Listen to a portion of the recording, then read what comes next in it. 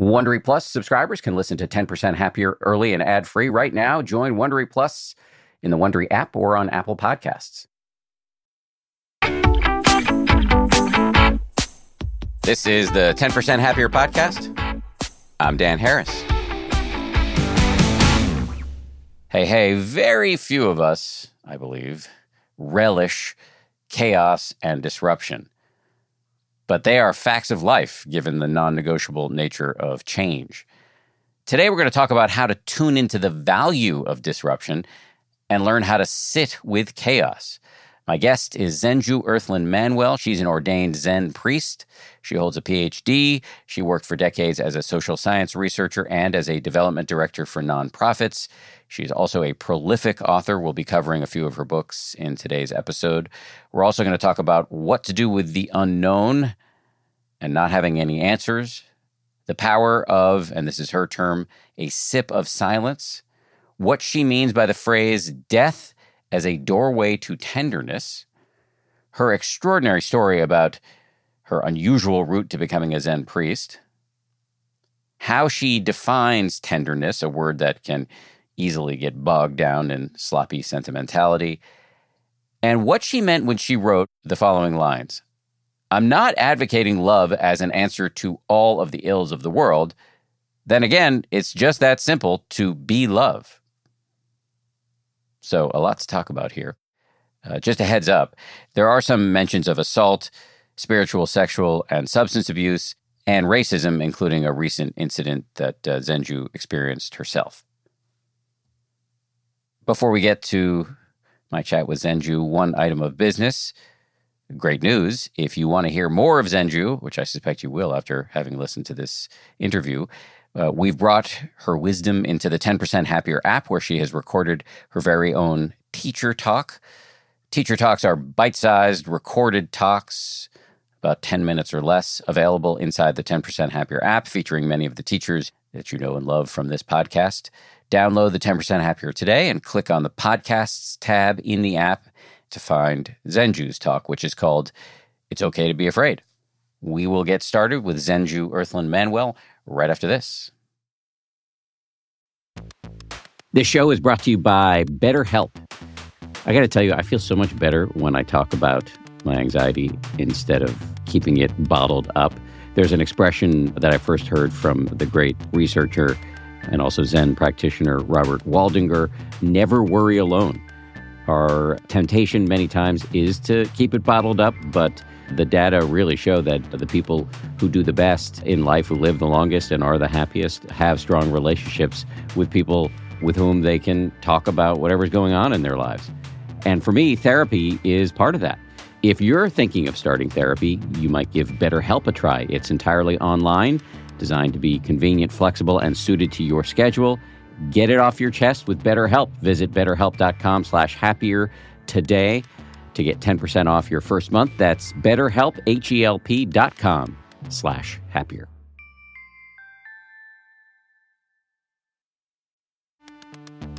You can count on T-Mobile to help keep you connected after investing billions to light up their network from big cities to small towns. T-Mobile is America's largest 5G network. Plus, when you switch to T-Mobile, families and small businesses can save up to 20% versus Verizon and AT&T. Visit your neighborhood store or T-Mobile.com to switch. Plan savings with T-Mobile. Third line free on essentials via monthly bill credits versus comparable available plans. Plan features may vary. Credits stop if you cancel or change plans. Audible lets you enjoy all your audio entertainment in one app. You will always find the best of what you love or something new to discover. They offer an incredible selection of audiobooks across every genre, from bestsellers and new releases to celebrity memoirs, mysteries and thrillers, motivation, wellness, business, and more. Book I've been checking out recently is called Our Share of Night. It's technically, I guess, a horror, but it's definitely literature. I mean, it's incredibly well written, absolutely fascinating, and it really does rhyme with some of the themes that we explore on this show. I highly recommend it, although I'm only through the first 15-20% of it, but I highly recommend it. As an Audible member, you can choose one title a month to keep from the entire catalog, including the latest bestsellers and new releases. New members can try Audible free for 30 days. Visit audible.com/10% or text 10% to 500-500. That's audible.com/10% or text 10% to 500-500 to try Audible free for 30 days. Audible.com/10%.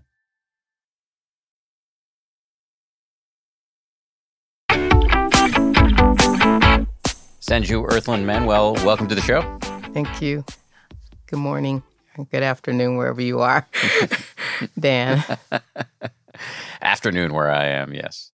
You and I were chatting before we started the interview, and we're just talking about how the world is a pretty tumultuous place right now. And you have spoken publicly and written about the value of disruption.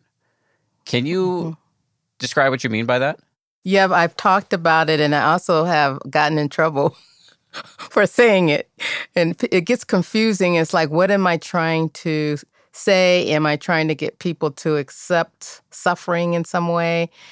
And that is not really the intention of the teaching. This teaching, for me, of looking at disruption as valuable, meaning that it is the place in which we change and transform, that we transform in the midst of messiness. So a lot of folk want to transform, but they want it to be nice and neat and clean and painless and all of these kinds of things. And my experience is it doesn't happen that way at all. In my life, the things that have changed have been when I've fallen off the cliff, let's say, in the quote, when I hit the ground. So I learned that, I think when I was in my 20s, I began to notice that, life just keeps going. Trouble keeps happening. This isn't going to stop. But of course, I didn't accept it. So I went about trying to change things in my own life and change things in the world. And I would get frustrated and disappointed. And sort of like these times, some people feel like we're moving backwards or standing still. We're not moving ahead or these kinds of things. And so when the disruption comes, it doesn't necessarily mean that we are moving backwards or standing still. I actually feel that there's something dynamic going on, and that's why the disruption is happening. Sort of like an earthquake, right? The ground shakes. There's some kind of dynamic movement or action in the earth that's causing, an earthquake. And I want to stop right here and just send out a prayer to Haiti in the midst of the last earthquake. That's what came up for me just in the moment. So I want to do that. So as a person who was raised in disruption, I was part of the Watts riot. I was a person doing things. I was near it. I was living near it. So that when we went to the grocery store, there was the National Guard with their guns and everything. That's how close we were to it. There was just always trouble. In my school, there were riots, and things around race. There was all kinds of stuff going on. I myself, have been caught up in some pretty snarly incidents. And so, I always wanted things to be better, like no more racism, no more oppression, no more hate, no more anything. And of course, that is always the aspiration. It's always the vow. But most important, I know that if something stops, like say we don't have any more racism, let's just say that. We have no more of it. That means something else will take its place. We don't know what it is. So there's always something. That's why we have so many movements now. I think that's wonderful because all of these movements and climate change, movement around police brutality, movement around, racism, movement around poverty, all these different areas that are happening. And we could go crazy running off trying to make sure all of that gets, cleared up and taken care of. That's kind of our attitude, to fix it. But mainly I feel like disruptions are here for us to transform within and without, so that if it changes us within, it will change what's going on without. The more and more we ignore it, I think the more disruptions we will have. And sometimes I feel like I told a friend this and she felt, that sounds so fatal. That's fatalism. And That's not what I'm saying. It's what I see. And I think we're at a really point in the world, not only our country, where the disruptions are getting more intense and they're increasing and they're more often because something really is trying to wake us up. Not us wake us up. We think we can wake ourselves up, and we can to a certain extent. But there is a place that's unseen and uncontrollable by the human being, and we have to understand that. And then to allow things to change, the dynamic of the disruption to change us. And if we force against it, I think we keep falling back into an old place because the disruption becomes a wall as opposed to a more porous or malleable barrier or obstacle that we actually can go through. We can actually go through these disruptions. And it doesn't feel like it often, but we can. So if we're using the disruptions, if I use all that has happened to me, then I can contribute to society from having those experiences and having, which most of us are doing anyway, and having, come through them is where all of my poetry, all my other writings and teachings, my showing up here to talk on the podcast has to do with that. At the same time everything was happening to me, there was a transformation also happening to me. So while we're in this dive, sometimes we're also in flight. But we don't know. So some people, well, I want to feel the flight. I don't want to feel the dive. So that can cause problems too because they're both at the same time. That's like if someone gives you a coin, you say, well, I don't really, or a dollar. Nobody gets coins anymore. Not even a dollar. Oh, I don't want that dollar, but I want some money, So it's kind of like you have to take the dollar to get the money and deal with everything involved in the dollar, everything that is involved and attached to the dollar. So that's how I see disruption. I've actually begun to, at a period of time, I'll say in my practice, I begin to stop suffering the suffering and begin to actually enjoy it, even while I was in pain and in tears, traumatized and everything else. But I knew and I still know, because I'm still in a dive, I'm always in a dive, that something's coming through that disruption or darkness for me and for us and everyone around me and us. So I know that that's the way change happens. That's the way transformation happens. A lot of casualties along the way. Or maybe I might not make it. There'll be a dive I won't make. That's guaranteed, right? I won't make one of the dives and I'll be gone. But all along, there'll be all of these dives, all of this turmoil and suffering.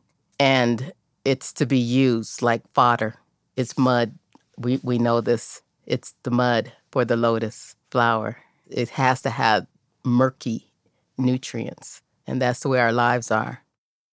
I can imagine some people thinking, who are listening, thinking, well, I don't know how to sit with this, in this dive. I can't get comfortable with it. How do I do that? This is where I have to have what's called beginner's mind, right?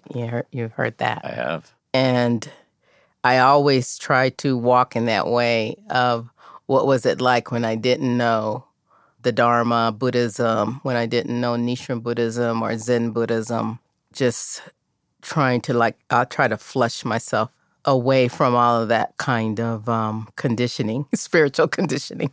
And when that question's asked, because I know the majority of people have not been on that path, a path of Dharma or Buddhism, or even meditation. So quite a few people feel in the middle of chaos, they want to start a meditation practice. I, in some way, discourage it if it's very new to you, because it's right now your system's used to dealing with chaos in the way it has been dealing with it the moment before, the day before. When I started sitting meditation, I only did 5 minutes a day. And over the decades, it grew to me being able to sit at long retreats, 8 hours a day, that took decades. So starting out at 5 minutes is a lot. Like 1 minute's a lot. 1 minute is a lot to sit still in silence or quiet just to breathe, take a breath in and out. And I would say just do that. In the moments, just try to let go for a moment of all the news, you're reading or hearing, to not read as much, to let go of some of the conversations that we're having just for a moment. You can always go back to the conversation. But if you take some time to just stop and just breathe in and breathe out as long as you can, even if it's a minute, that's a lot, a minute or 2 minutes. Then when you start to engage in the world, even if it's cutting the onion, that's your next engagement, or talking to someone, a friend or a partner on the phone, it will have a different tone just with 1 or 2 minutes of sitting, because you will be speaking from your heart and not with swirling in the minds. So when most of the people we hear talking, or even on other podcasts, there's a lot of swirling in the mind. Even for myself, I had to come and sit and be prepared after swirling around. I had gotten lost coming here, and these kinds of things. And I had to really work at, from driving to sitting here with you, to get back at the breath and to be able to speak from my heart, because I have a lot of ideas, and most of us do. I'm well-read. I have a PhD. I'm a researcher, so I look up everything. So I really have to work hard to allow the body to lead me on this path of life. And when people say, well, what does that mean? You just react or you just respond to whatever's in your gut? No. I try to see what's in my gut. If there's fear, I don't start to analyze the fear. I just note that there's fear. And I go, oh, there's your friend, fear. And then I just have a few breaths with fear. It's like having tea with fear. A few breaths, and then fear goes and sits down someplace else. And then I can go back. But then the fear comes back. It keeps coming back. That's its job, to keep tapping me on the shoulder, reminding me of something about myself inside myself that is bothersome, and that's kind of what sitting still does. It lets you see what bothers you. And I know a lot of people ask me, they say, I want to be calm. Can you tell me how to be calm? And I don't have the answer to that. Sometimes I'm joking, but you really can get some teas and herbs and extra help to calm you, to help during these times.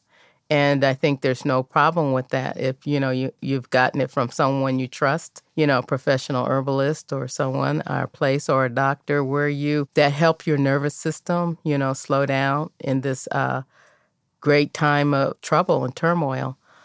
But where I'm speaking from is not from that place, because I'm not a doctor and I'm not a professional in the healing arts. I'm coming from, and it's important for you to know, the context is Zazen, Zen meditation. And Zen meditation is very different, too, than all meditations. So I'm coming from that place so you can understand that when I say sit, be still, and just be quiet, that's not what every tradition does. And that's not all that Zen does either. We do chant and walk, and we do walking meditation and different kinds of things. But I think I'm just offering from this base of, barring there's no psychological or physical problems with you that you need to get other help for, then I am just inviting this daily sip of tea, which is a sip of silence, ever so often throughout the day, or whenever you can, just a sip of silence. You can wait for those phone calls that are coming through, those texts that are coming through. They can wait a minute or two. And it's remarkable, because then it might stretch to 5 or 10 minutes. And then you're like, wow, okay. You start to notice that even though there's a lot of chaos you're creating yourself too. on top of the chaos that's being imposed.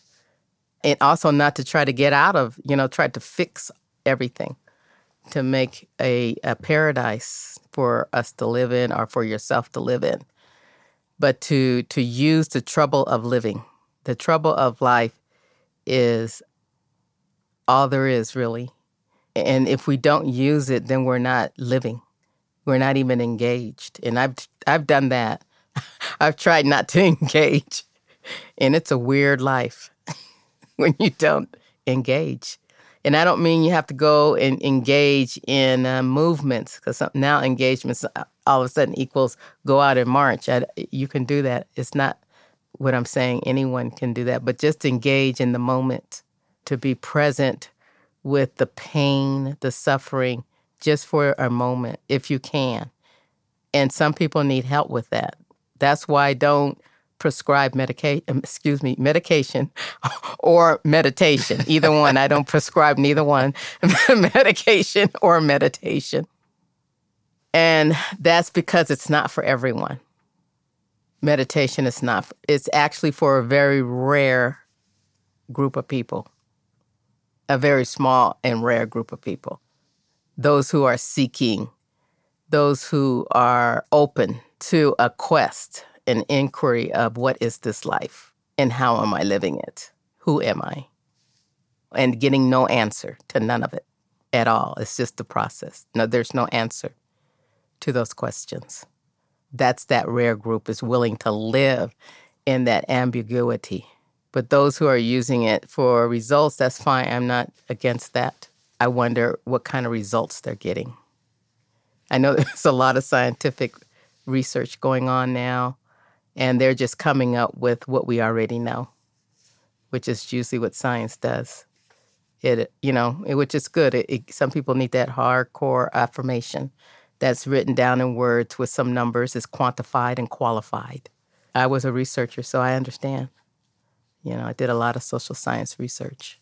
So it's important to document, but it doesn't have the answer. No one and nothing has the answer to anything. Isn't that scary? So what are we left to do then? Just be with not trying to find answers and fix things, but be in the discovery of things. We are to continually discover. So when I say, what if I meet you next week? I will have to rediscover you, and you rediscover me.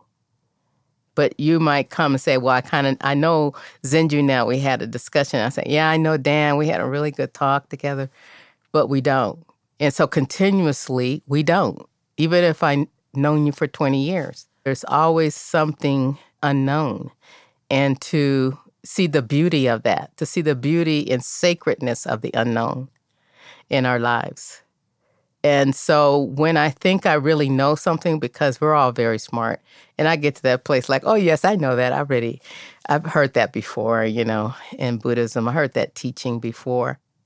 And then when I look at it again, something new about it comes to mind. That's the beginner's mind. Something new about that thing, that person, that idea, that movement comes new to me. And I'm very surprised of it. I had been doing some work with someone around boundaries, and it was very, somatic based or psychological based. And then up popped in the middle of that this idea of spiritual boundary, because I started looking at empaths, because there's a lot of sensitive and empathic people, including myself, today, where they're more sensitive and more empathic because there's so much going on. So I said, oh my gosh, there's that spiritual boundary as well. In all the years, I just never put it all together that way. So there's an integration that can happen in the pause and in the discovery of things. The reason why, when I really feel like I know something, I'm going to go back to that. I think about, I really don't know where I came from. Period, as a human being. And none of us know. We know physiology and biology, and we have all those answers. Science lets us know where we came from and how we got here, but we don't know where we came from. We don't know why we're here whatsoever. Why are we going through all of this? What is the purpose? And we don't know where we're going. And we're all going all of us. That is amazing to me. To be faced with this unknown, it could be a dilemma, a shadow following us constantly, or it could be a place of discovery. All the way, all the way, all the way to the end. Steve Jobs, I heard that when he was dying, and I really liked that. You know, this thing that they said he was like really dying in that moment. And I know he's a researcher because of what he created, and he's a visionary. So he was dying, and in his last moment, he said, "Oh, wow." And I have held on to that. And I was just like, okay, I'm following Steve wherever he went, you know? And he said, wow. And it was just, I felt it. He was still in that way of being that helped him to be a visionary. He was still in that to the moment he was dying. To me, that was his greatest moment. Not when he created Apple, but when he died and said, wow. That was his greatest moment to me. So, like, I haven't forgotten it. Much more of my conversation with Zenju, Earthlyn, Manuel right after this. The weather's getting warmer. Time to ditch my jackets and sweaters for shorts and tees. I used to waste my money on clothing that would only last one season. That was until I found Quince. Now I've got high-quality pieces that never go out of style that I will be wearing year after year. Quince has all the seasonal must-haves like 100% European linen shirts from $30, performance polos, and versatile flow-knit activewear. The best part, all Quince items are priced 50 to 80% less than similar brands. By partnering directly with top factories, Quince cuts out the cost of the middleman and passes the savings on to us. And Quince only works with factories that use safe, ethical, and responsible manufacturing practices, along with premium fabrics and finishes. I just made a big order at quince.com. I got 2 pairs of sweatpants that I've just had for like a week, and I already love them. I'm wearing them all the time. Sweatpants are a huge deal to me because I work from home, and I want to look reasonably good, you know, in front of my wife and stuff, but I want to be comfortable, and the Quince sweatpants do the trick. For me, the bottom line is they've got good-looking stuff at low prices. Not a bad recipe. You should go ahead and upgrade your wardrobe. Go to quince.com/happier for free shipping on your order and 365-day returns. That's QUINCE.com/happier to get free shipping and 365-day returns. Quince.com/happier.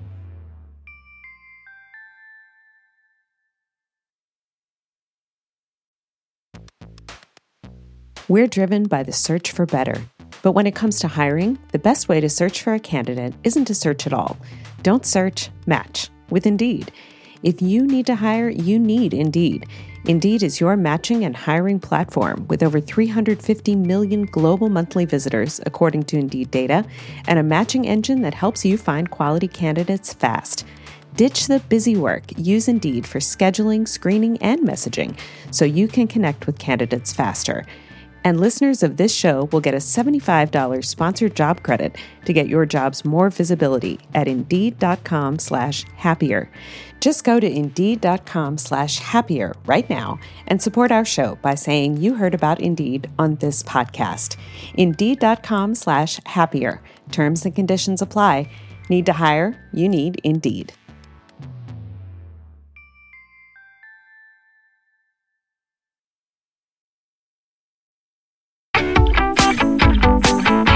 You've written very movingly about death as a doorway to, and the word you use is tenderness.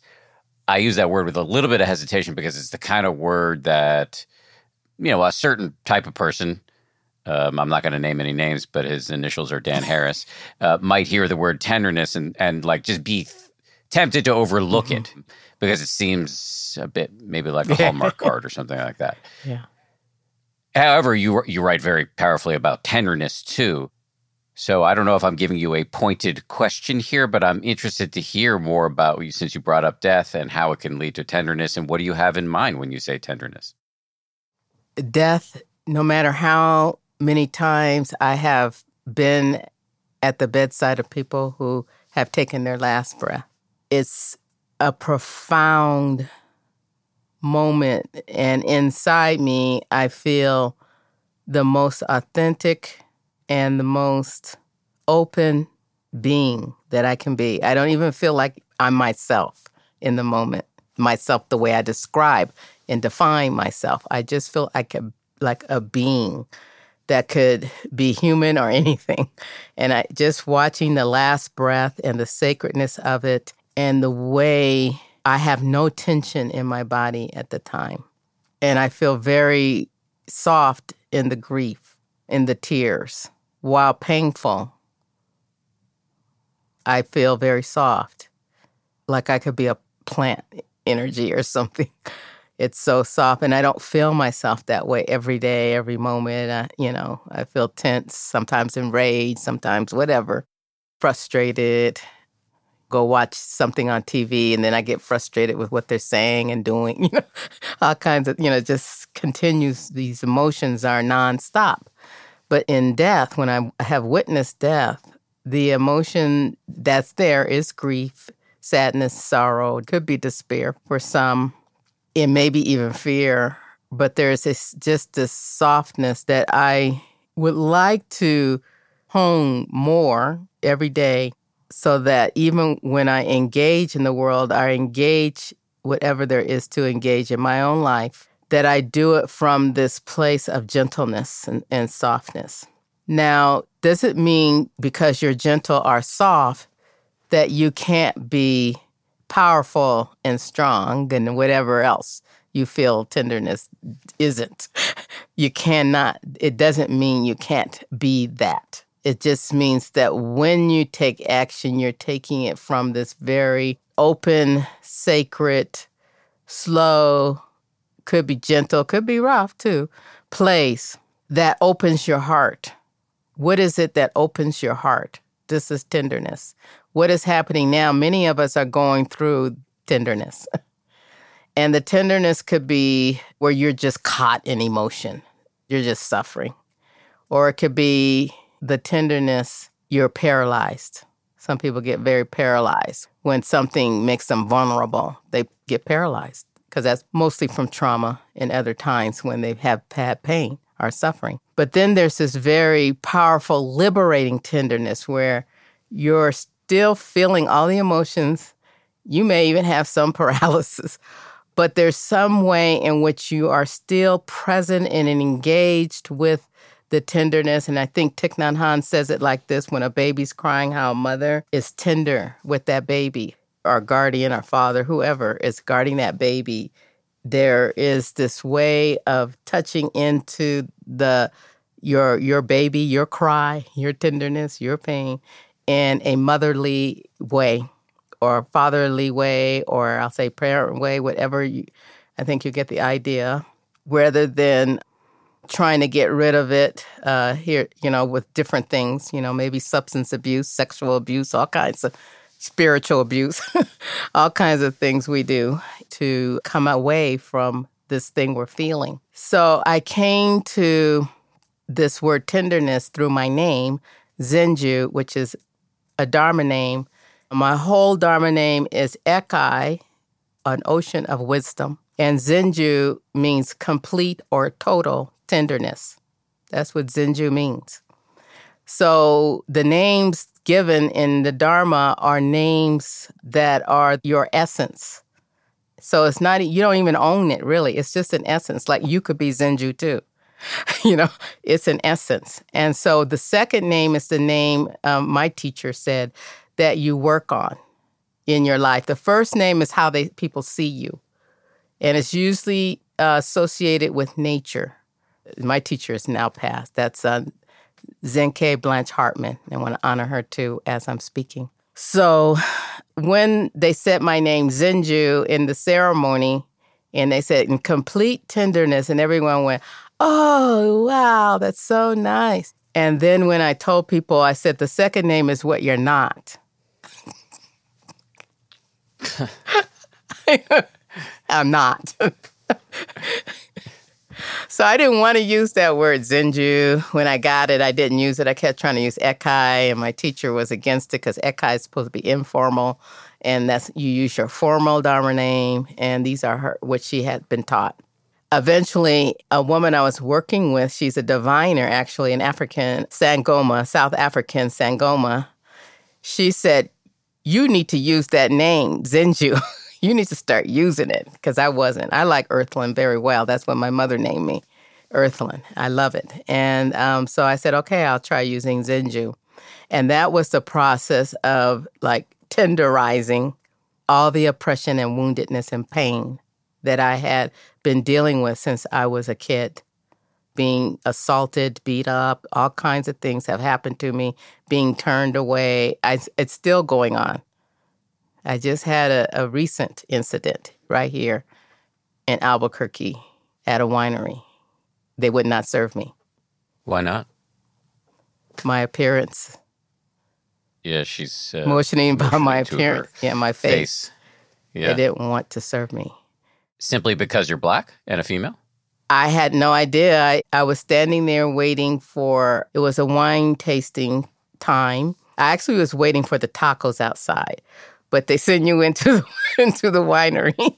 So I went in anyway, and I was waiting there, just me and the retailer, standing there, and he just stood there, and I just stood there, and I was waiting, and that's usually not the case at a winery. They even run right up to you with a glass, and what do you want to taste?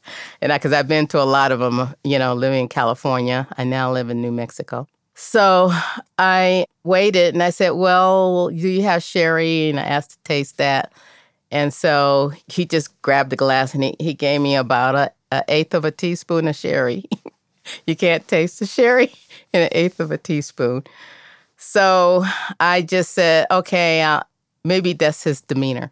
So I'll just take the sherry. It was okay. And then a whole group of people came, and they were all white. And he went right over to him. Hello, how you doing? Welcome to blah, blah. Everything completely not what he did with me. Brought out all the glasses. What do you want to drink? What do you want? Let me know. Blah, blah, blah. And I was still standing there waiting for him to get the sherry I asked him to buy. He didn't even want to make the sale. That's how bad it was. So I could take that in, and I used to take those kind of things in and crumble, succumb to them. I could take action toward the winery, bring all my friends down and tell you. But I did write a letter, so I did not do anything. And I sent them a picture of me in my Zen robes. That's all. It's just like a very quiet, passive, I guess, protest. I did tell them what happened, exactly how it happened. I didn't add anything to it. I just said exactly how it happened. Did they get back to you? No. No. No one. I'm sorry that happened. That sounds... No one has gotten back. And there's nothing to be done, but I wanted to let them know. And I did say, I hope this is not all your employees. I didn't want to blame all of them. But that one person definitely was representing you. So I think these kinds of things can make you tender emotionally. And in the moment, I wasn't. I didn't have time to process it in that moment, really. I wanted to get my tacos, which was the reason why I came, because they had this new truck out there, and they were having these really wonderful different kinds of tacos, and I wanted to try it. Taco Tuesday. And that's all I was there for. And every time I feel my stomach flop or my heart jump in those kinds of experiences, because like I said, it was very in the body, it wasn't in the mind. I couldn't think it out or anything. But when I feel that in my body, I just feel that sensation and I allow it to process itself in my body. I don't take it to my mind. So I didn't go right away and write the letter because that would take it up there to my head. So I just stayed with it in the body. I know how to breathe with it, though, so that it's not harmful now. I know how to breathe with it and to allow the sensation that's happening that is older than me. It's ancestral, and then it came into me, too, as I grew up, as who I am. And it happened, it's been happening, and it's going to continue to happen even if racism is taken away and something else comes into play, let's say now I become the superior being on the planet. There's something with that as well. There's a sensation in the body that's got to be not feel good. And so I think that I just, over time, that kind of thing would have paralyzed me. But I was still tender, but still able to engage and take action and not be pulled over to the curb by it, murdered by it. I took care of my body in it because I knew it was affecting my body with breath and stillness and breath and stillness. And I actually went and I didn't even leave the winery. I sat down right there. That's how I was able to watch him with the other group. I just sat there, but I wasn't watching him. I was watching me. I didn't run out either. I wanted so bad to hold on to this because it's that very thing that I am healing. But if I keep running away from that thing inside me that I'm healing, I will continue to let it be about other people, white people, blue people, purple people. It would just be like that all the time. So in order to deal with my own tenderness and to transform that tenderness, the same thing I was talking about in the beginning, having that dive and then lift and flight at the same time, I allow that to happen. And it's so confusing for the mind. So you can't draw the mind into it because the mind going, am I up or am I down? Am I up? The mind gets too involved in what you're trying to feel. So tenderness has been a journey for me. And now have I accomplished it? No. That profound, liberating, tenderness that I would like to have. And my teacher let me know. You have to do this ceremony. It was so funny. It's called Shuso, like you're a head student. And you have to do this questioning kind of ceremony in the end of your service as a head student. And when I got to the end, she said, I don't think you're tender enough yet. In front of 200 people. And, and I thought it was good because she knows me. She knew that I wanted to accomplish tenderness. I'm going to accomplish this name. I'm going to become completely tender. Totally tender in a powerful, liberating way, where that when I express myself, you will feel it. You will know it. They will know it. Folks will see it. That's external. But I know that within me, that process is still going on and will till the day I die. I know that she set me on a course of Zenju, on a path of that. And for her to set a person who is Black and queer and has experienced oppression all over her life every day was profound. For her to invite tenderness into my life as a path of liberation, not as a wounding or in a paralyzed place or an emotional place. And I just really have been still sitting with it and will still sit with it. A lot of people say, well, I don't want to be tender, so I'm not reading your book. and that's fine, because I know that they're the very ones that are not able to use their own tenderness, and they're afraid of it. We're afraid to be that way, to be vulnerable. It takes a particular person and path and development, I think, to do it. I don't think everyone can, and I don't suggest it for everyone. But I do present it as a possibility, that there is a possibility in everyone's life to have a liberatory and full life, not dictated and legislated and given, but one that is nurtured and grows within you, with your meditation, with your prayer, no matter who you are. I feel like I have had a lot of training and suffering, public, at home and in the world. And there's no way to get away from that other than to get away from people or die. And I chose to be with people. Yeah. I'm glad you made that choice, personally. You've made a few references to some of the difficulties you've experienced during the course of your life. Only if you're comfortable with it, I'd be interested to hear more about that and how it ultimately led you to Zen Buddhism.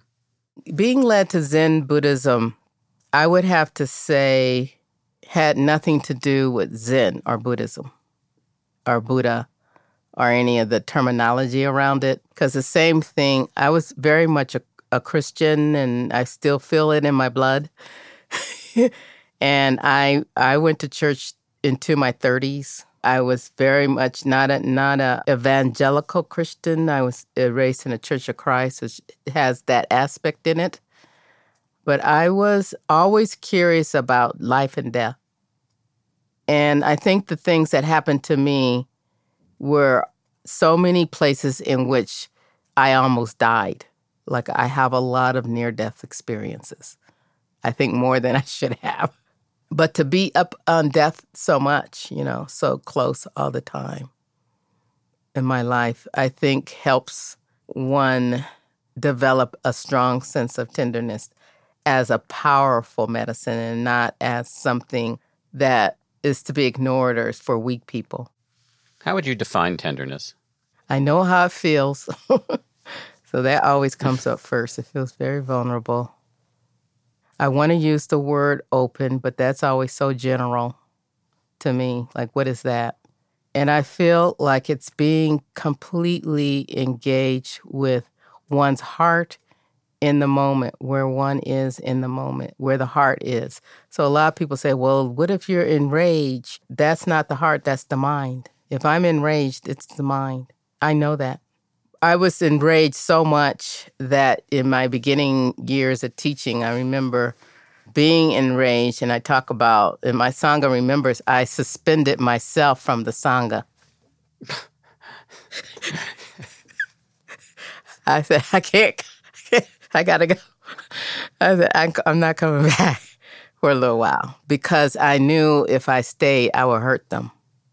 Even if I was speaking nicely, something would hurt. And maybe I have because of my enragement.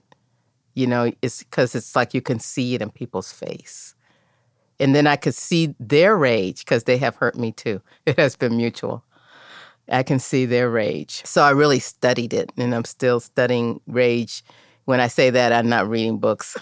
I'm allowing that I don't really know what it is. I speak the word, so I don't really know what tenderness is. I can just say I know I'm in my heart. It's a state of being in my heart.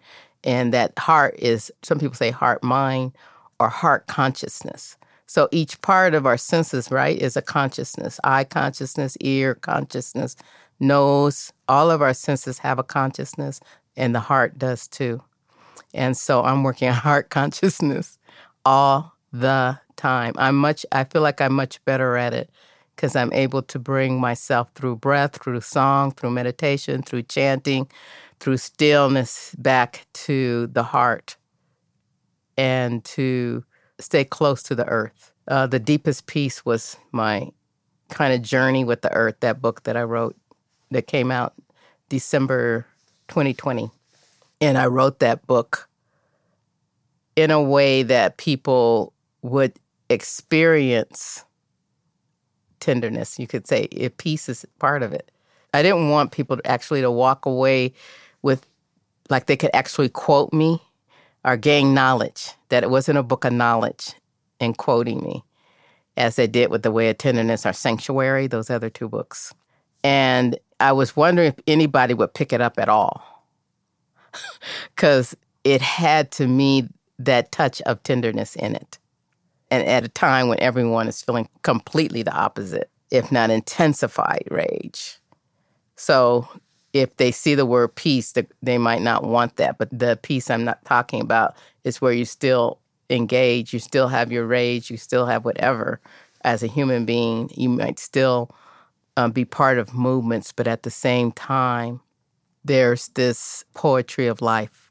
Much more of my conversation with Zenju, Earthlyn, Manuel right after this. I love cats. I make no secret of that. We've got 4 cats. But here's the thing about felines. They poop a lot. You need kitty litter, and you need that kitty litter to do the job, which is why I'm proud to recommend Tidy Care Alert, which has long-lasting ammonia control, so your house or your apartment or your yurt or wherever you live does not smell like you have 4 cats or however many cats you happen to have. No judgment here. It's low dust and lightweight, which means no lugging heavy bags of cat litter up the stairs, and it's from the brand most often recommended and personally used by veterinarians.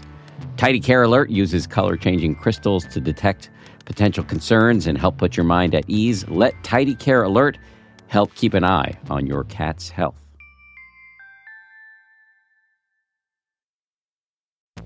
It's spring, and that means it's graduation season, and I've got an idea for an incredibly fun graduation gift or party favor. Did you know that you can get personalized M&Ms? You can choose from over 20 colors and add your graduate's name, graduation-themed graphics, or photos, which are printed directly on the candy. I recently got a sample of some of these personalized M&Ms. They showed up in my mailbox. They got my face on them, which makes it a little bit awkward for me to eat them personally. I'm doing it anyway. The M&Ms I got also include the words 10% happier, to which I have a deep attachment. I was kind of thrilled when I saw them. I was wondering if they were a gift from somebody on the 10th anniversary of the 10% Happier book. Turns out they weren't. They were a gift from M&Ms, who are now a sponsor of this show. So thank you, M&Ms. For sponsoring this show and for the delicious treat. You can visit mms.com to create your own unique custom gifts and memorable party favors for graduations, weddings, birthdays, and more. That's mms.com. Use code HAPPIER to receive 15% off your next order.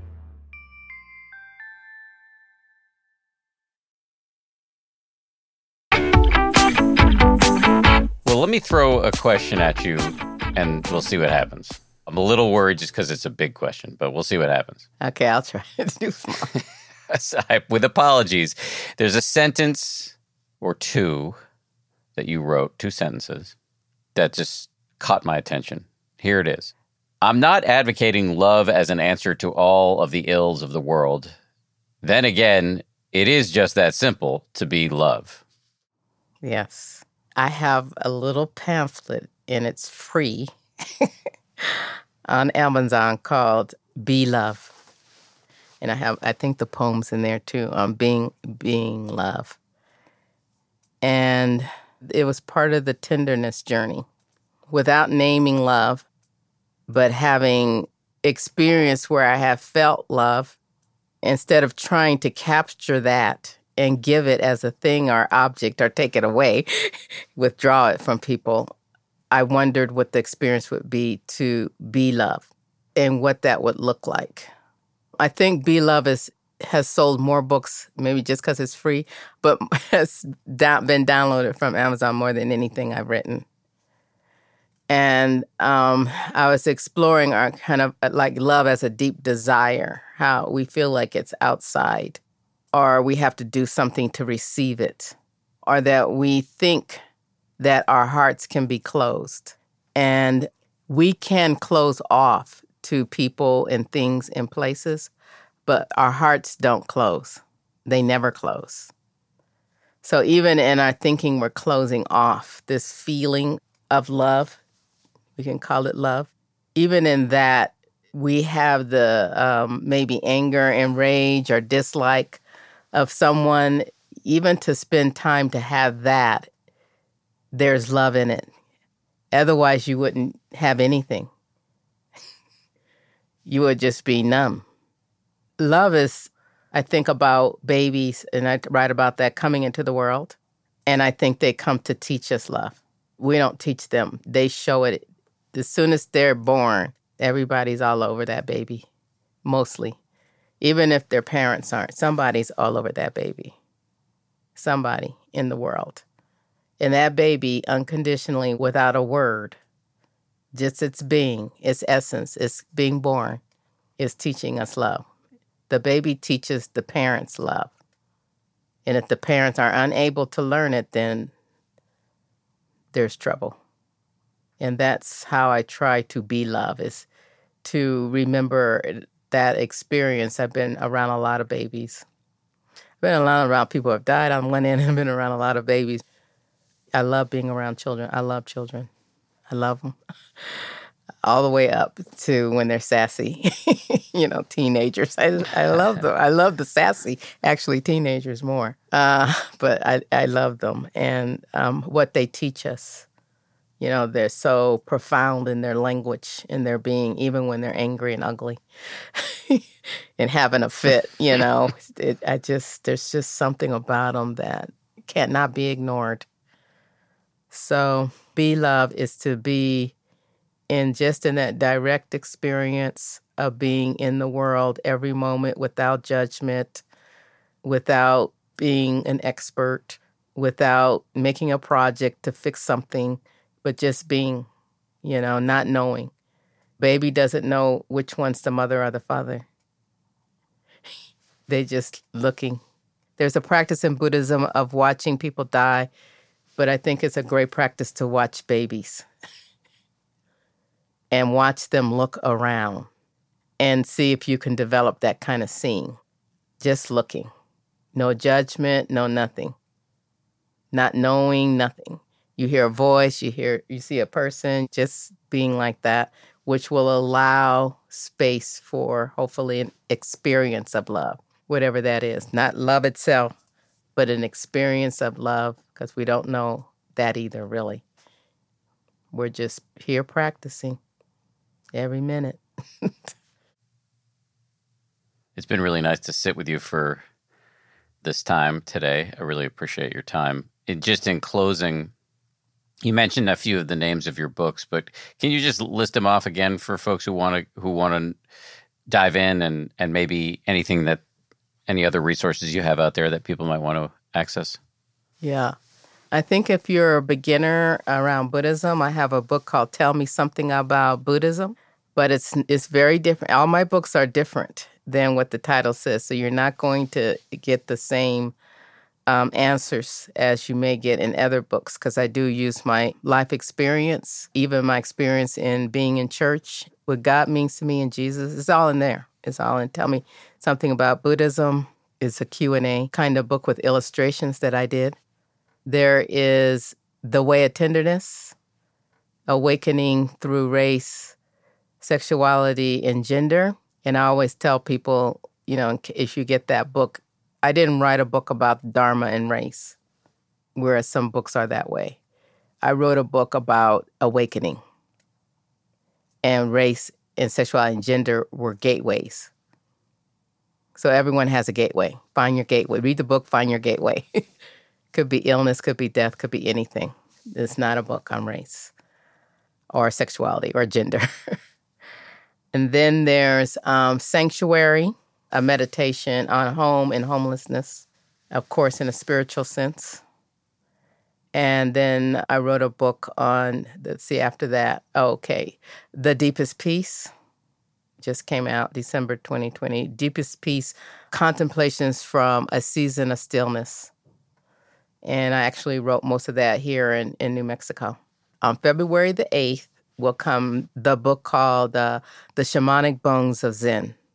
And it's looking at the ancestral spirit and mystical heart of a sacred tradition. And what I'm trying to do is I really could say Buddhism, but I haven't studied all Buddhism, so I just said Zen. But I'm trying to bring back our, focus on the sacred rituals and ceremonies of Buddhism and how I feel we only have a tiny baby fingernail of transmission, that there's so much missing, because it is ritual and ceremony. It's very hard to transmit and transmit that to make it a transmission to the world. So I feel like we're missing a lot, and I talk about how colonialism affected the Buddhism we practice and how it affected the indigenous Japanese religions and traditions, spiritual traditions. Buddhism impacted them a lot. And then I have a novel coming out next year called The Waters of L'Espoir, and it takes place in Haiti. That one is spiritual, magical, historical fiction. You're a busy Buddhist. I love it. Thank you again for doing this. It was great to meet you, if only virtually, and I really appreciate your time. Thank you again for inviting me, and hope we stay connected. Likewise. Thanks again to Zenju. Great to meet her. This show is made by Samuel Johns, Gabrielle Zuckerman, DJ Kashmir, Justine Davey, Kim Bikama, Maria Wortel, and Jen Poyant, with audio engineering by Ultraviolet Audio. We'll see you all on Wednesday for a brand new episode with Matthew Hepburn.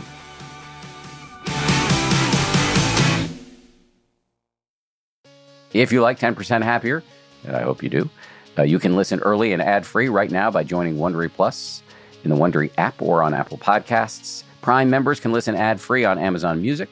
Before you go, tell us about yourself by filling out a short survey at Wondery.com/survey. Once upon a beat. Remember those stories and fables that would capture your imagination and you couldn't wait to see how they would unfold? And now, when you read them as an adult, you think, some of these old tales could use a fresh spin. We have a perfect podcast to bring you the stories you remember, remix, and reimagine for the kids in your life today. Join me, DJ Few, and my trusty turntable, Baby Scratch, as we spin up new tales in the New Kids and Family podcast, Once Upon a Beat. Wondery and Tinkercast are bringing you a jam-packed, music-filled weekly party where hip-hop and fables meet. It's Once Upon a Beat. Follow Once Upon a Beat on the Wondery app or wherever you get your podcasts. You can listen to Once Upon a Beat early and ad-free right now by joining Wondery Plus in the Wondery app or Wondery Kids Plus in Apple Podcasts. Once Upon a Beat. I'm Shimol Yai, and I have a new podcast called The Competition. Every year, 50 high school senior girls compete in a massive scholarship competition. I wouldn't say I have an ego problem, but I'm extremely competitive. All of the competitors are used to being the best and the brightest, and they're all vying for a huge cash prize. This will probably be the most intense thing you've ever gone through in your life. I remember that feeling because I was one of them. I lost. But now, I'm coming back as a judge and also a kind of teen girl anthropologist. Because if you want to understand what it's like to be a young woman in America today, the competition's not a bad place to start. Hopefully, no one will die on stage tonight. From Pineapple Street Studios and Wondery, this is The Competition. Follow The Competition on the Wondery app or wherever you get your podcasts. You can listen to The Competition early and ad-free right now by joining Wondery Plus.